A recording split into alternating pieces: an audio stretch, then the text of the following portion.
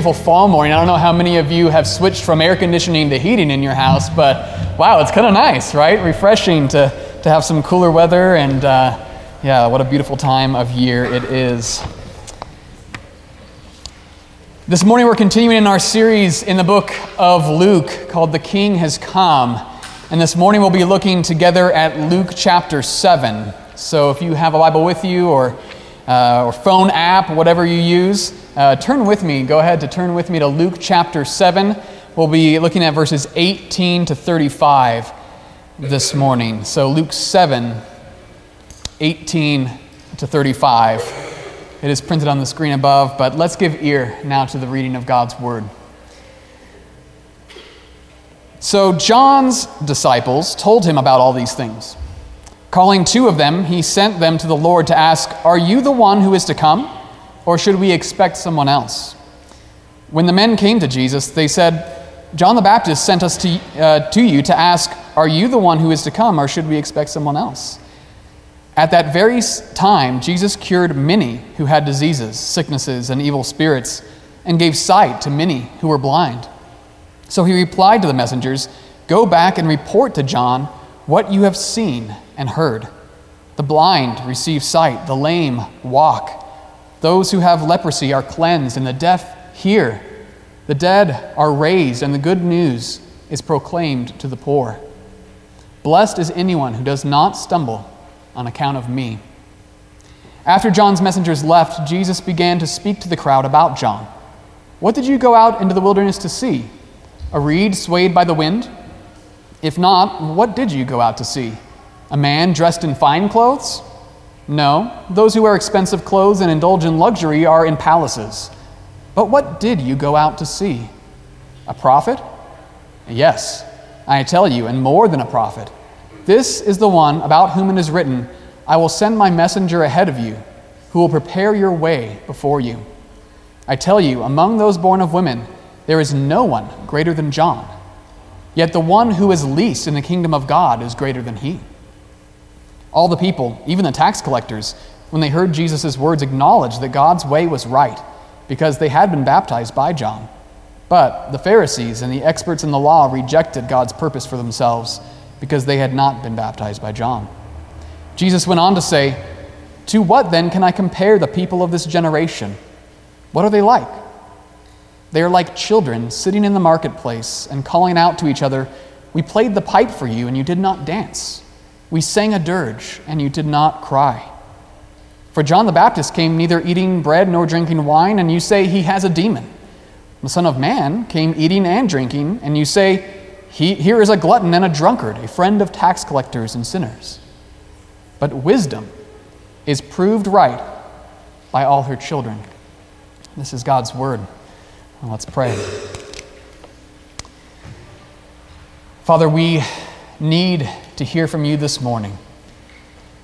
We need to see and hear afresh who our Lord Jesus is and what he has come to do.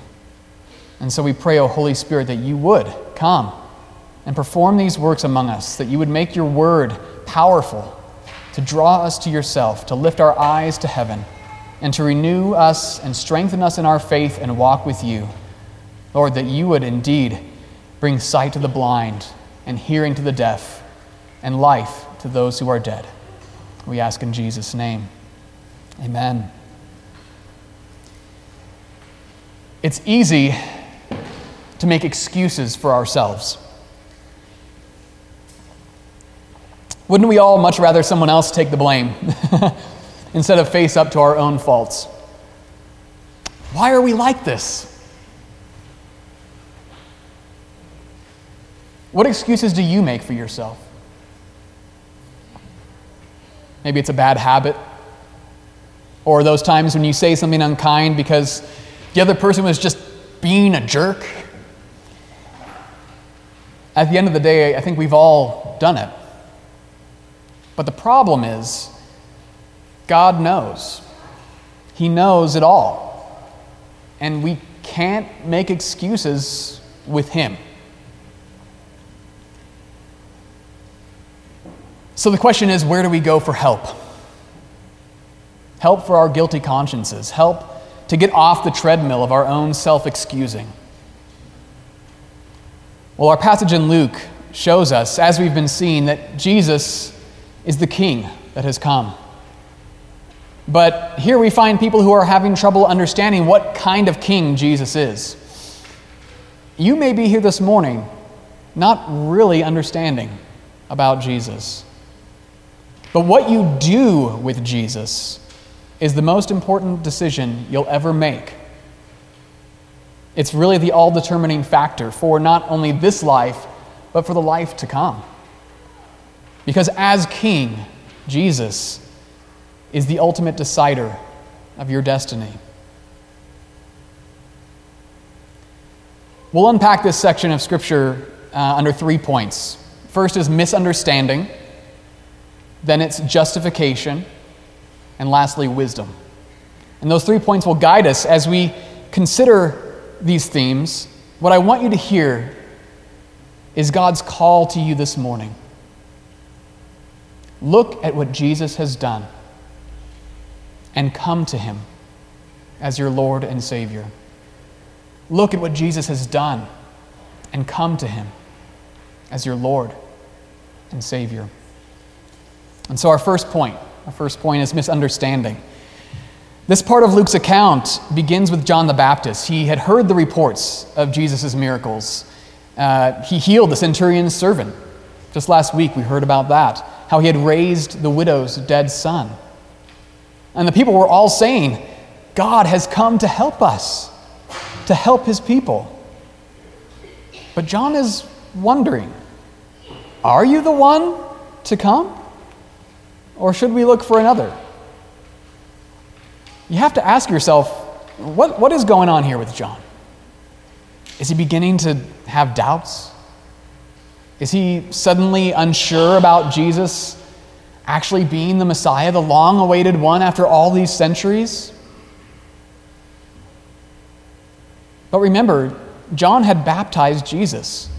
He had seen the Holy Spirit descend on him like a dove. He had heard the Father's voice from heaven speaking of Jesus, "You are my beloved Son. With you I am well pleased." But there's also the reality that John is currently in prison. He had spoken out against Herod the Tetrarch, and he got in trouble. So he's hearing these reports about Jesus, and he's probably wondering, here's Jesus roaming the Judean countryside. Sure, he's healing people, but he's spending time with sinners and tax collectors. He's not doing much to get me out of prison. He's going around teaching things like, blessed are the poor, and love your enemies. We might imagine that John is wondering why Jesus is saying these kinds of things. When are you going to assert your rightful kingship and take the throne of Israel?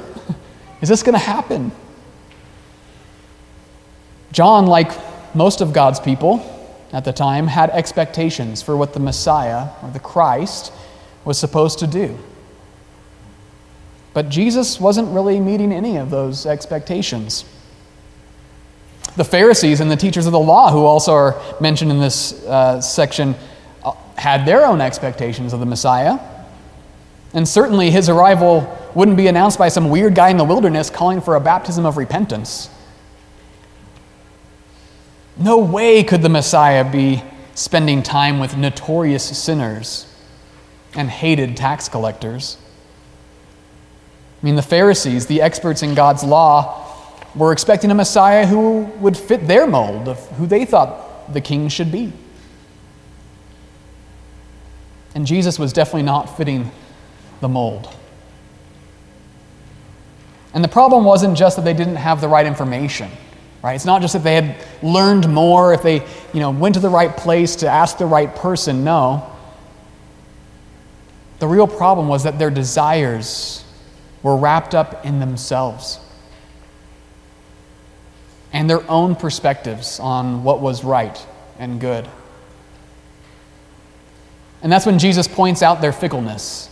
He says, verse 32, What is this generation like? You are like children calling out to each other, we played the pipe for you and you did not dance. We sang a dirge and you did not cry. I mean, what do you want, right? God gave you a prophet who fasts from bread and wine, and, well, you don't like what he has to say. And then God gives you his son who eats and drinks with the rejects of society, and, well, you say he's partying too much. And there's really no satisfying you here. Whether we play the dirge or the jig. The point that Jesus is making here isn't just that people have misunderstood him. They've hardened their hearts against God. Even if it was clearly explained how their expectations were off, their desires were too short-sighted. And people will still reject God's kingdom for the sake of establishing their own. But what about you? Have you misunderstood Jesus? Has your heart been captivated maybe by being the king of your own little kingdom? What are your expectations of what Jesus should be and do for you? Have you missed what he actually came to do? And so our second point, justification. People have a terrible habit of justifying their decisions and behavior even when they're totally wrong. And we learn it as children. I pushed her because she wasn't sharing the toy that I wanted. Or I called him that because he took my things. Why do I need to do my chores when so-and-so hasn't done their chores? And we also see it in the Pharisees who have rejected John's baptism, which Jesus calls God's purpose for them. This was God's purpose. It was a baptism of repentance. But that meant that the Pharisees would have to admit that all their law-keeping hadn't been as good as they'd hoped. You see, when you're building a case to prove yourself worthy, anything that calls that worthiness into question is immediately seen as an enemy. But interestingly, that's the very first step in a relationship with Jesus. We have to admit that we are desperately sinful and without hope in anything this world can offer. Because just as the Pharisees were rejecting God's purpose in John's baptism, they were ultimately rejecting God's salvation in Jesus' mercy. When we try to justify ourselves and prove our own worthiness, we will always miss the beauty of mercy. Because mercy is for people who are helpless, for people who are hopeless to escape their own plight.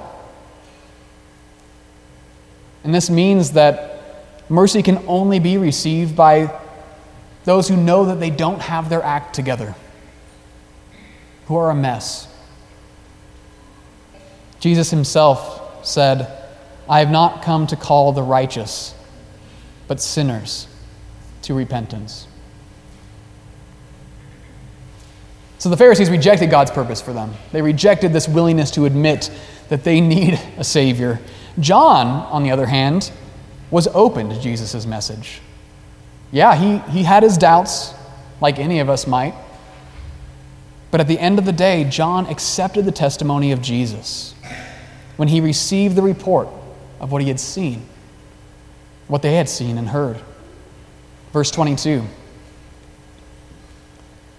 He replied to the messengers, "Go back and report to John what you have seen and heard. The blind receive sight.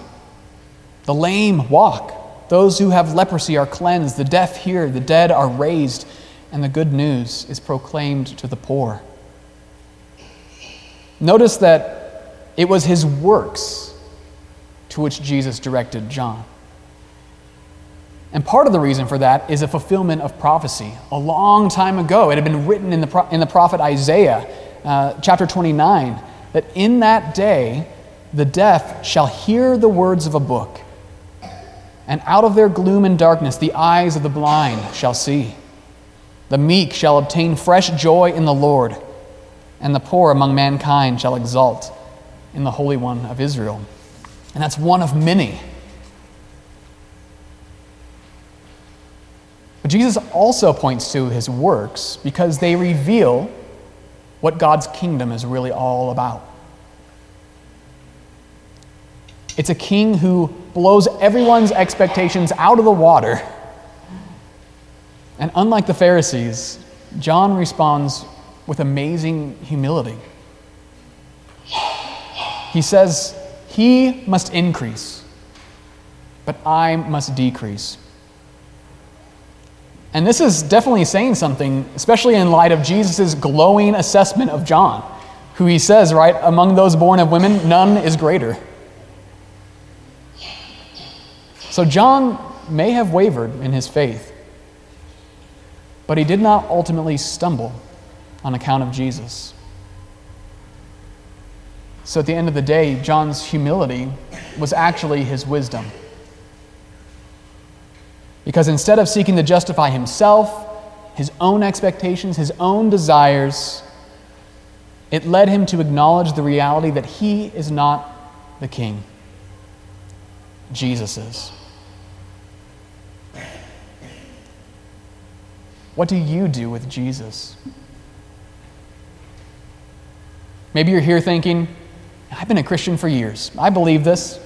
I've accepted this. But is Jesus calling you to trust him as Lord just once in your life? And certainly he calls us to trust him as our King every moment of every day. Brothers and sisters, every day we need to confess again that Jesus is the King and we are not. And it's interesting how the people who received John's baptism in our text are described as having acknowledged that God's way was right. Literally, it says they justified God. I mean, it's natural for all of us to want to justify ourselves, to think that we're right even if it means everyone else is wrong. But the people who came to John and later followed Jesus justified God, showing him to be right, even if it meant they were wrong. This is wisdom, friends. And the amazing thing is that when we justify God, humbly confessing our sin and putting our trust in the mercy of Christ, God justifies us.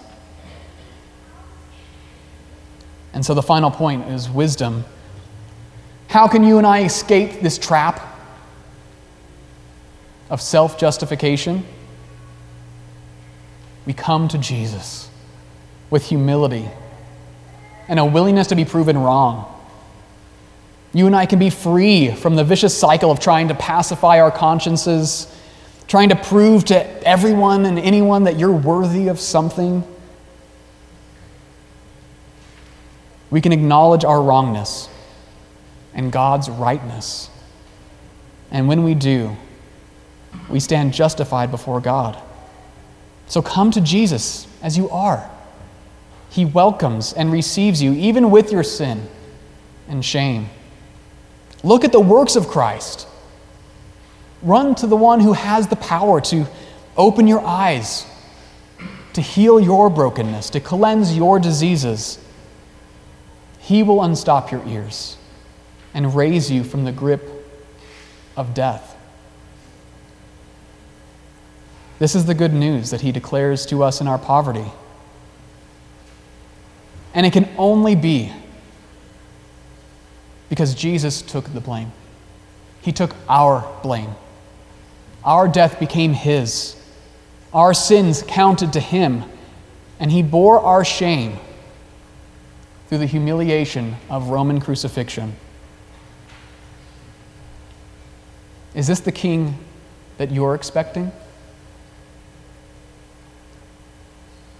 Yet here is our salvation. Wisdom is justified by her children, those who believe the good news. The good news, which the Apostle Paul says in 1 Corinthians, is the power of God and the wisdom of God. In fact, Jesus tells the people that even the least in the kingdom of God is greater than John. Remember, the one who is greater than all who are born of women. And this is our hope, that when we come to Christ, that we may be the rejects of society and of the world, we come as children, justified by God. And we will shine with a glory that far surpasses even the greatest rulers of this earth. Brothers and sisters, you who trust in Christ, God is preparing for you something so much greater, a splendor that will shatter all of our expectations and desires, because it will be infinitely greater than anything we can imagine. Yet this is what awaits those who humble themselves and in wisdom trust in God's justification through the crucified and risen Messiah King. And so to conclude, friends, I want you to hear God's call. Look at what Jesus has done and come to him as your Lord and Savior. It won't be easy. You'll have to admit all those things that you hate to admit about yourself. And you may be mocked and rejected by others. It may mean that you are called to die. But this is where life is found. The wisdom of God manifested on the cross of Jesus. So give up on making excuses. Humble yourself before the Lord, who freely justifies you. Come to Jesus, and he will never cast you out. Amen. Let's pray.